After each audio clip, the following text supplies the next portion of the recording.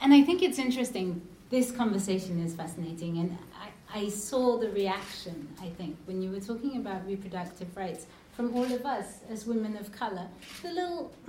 Because I think we hold still in our bodies that history of forced sterilization, of what it means of population control, and all of those ways in which that intersectionality was missing from those conversations. So it meant that there wasn't the self-determination for Black indigenous peoples to be able to hold our reproductive rights in their full gamut, and not just focused on not having children, on the pill, on abortion, etc. And so, again, that kind of brings up the need that Charo was talking about to work at the intersectionality of the lens, but also to understand our differentiated roles. I don't think we all need to be doing the same work. We might be working on militarism here, we might be working on sexual and reproductive health and rights here, we might be working on violence here, and that's okay, but that the lens be intersectional. And I think that we...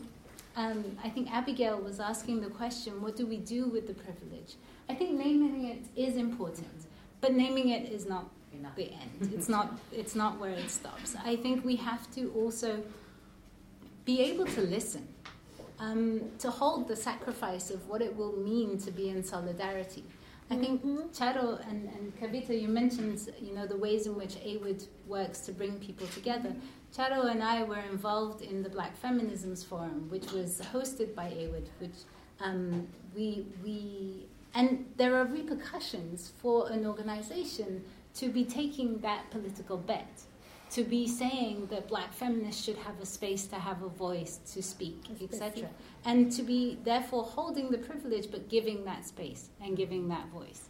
And I think in this moment, our tactics have to be bold. We have to be resilient. We have to be able to disrupt. A lot of the right wing are coming from very different places. Are coming, some of them are religious, some of them aren't. Their interests are not all the same. But the moment for them is really around consensus.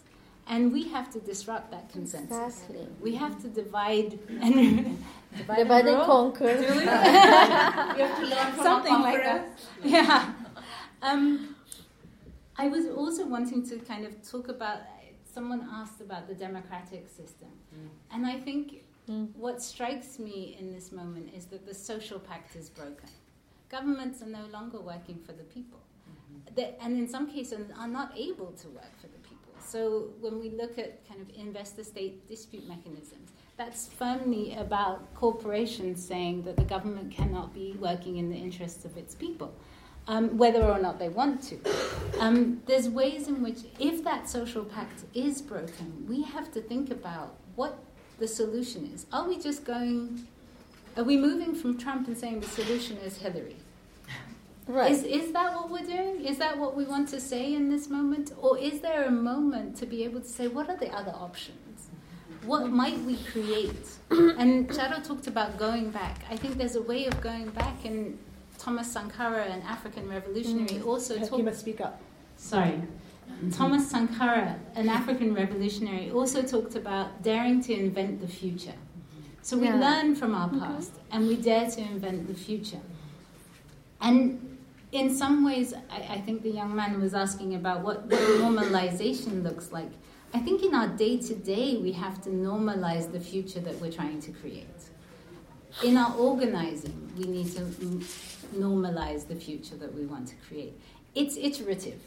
We're going to be making mistakes. We're going to be collaborating in different ways. We're going to be embodying our privilege in different ways. But we need to make the moves in this direction. We don't also have to all agree at any one time, because I think what we want to create at the end of it is a world where many worlds are possible, where it's not about a single story and a single meta-narrative of how things need to look, but that we want to create a world where we can all exist in our multiplicities.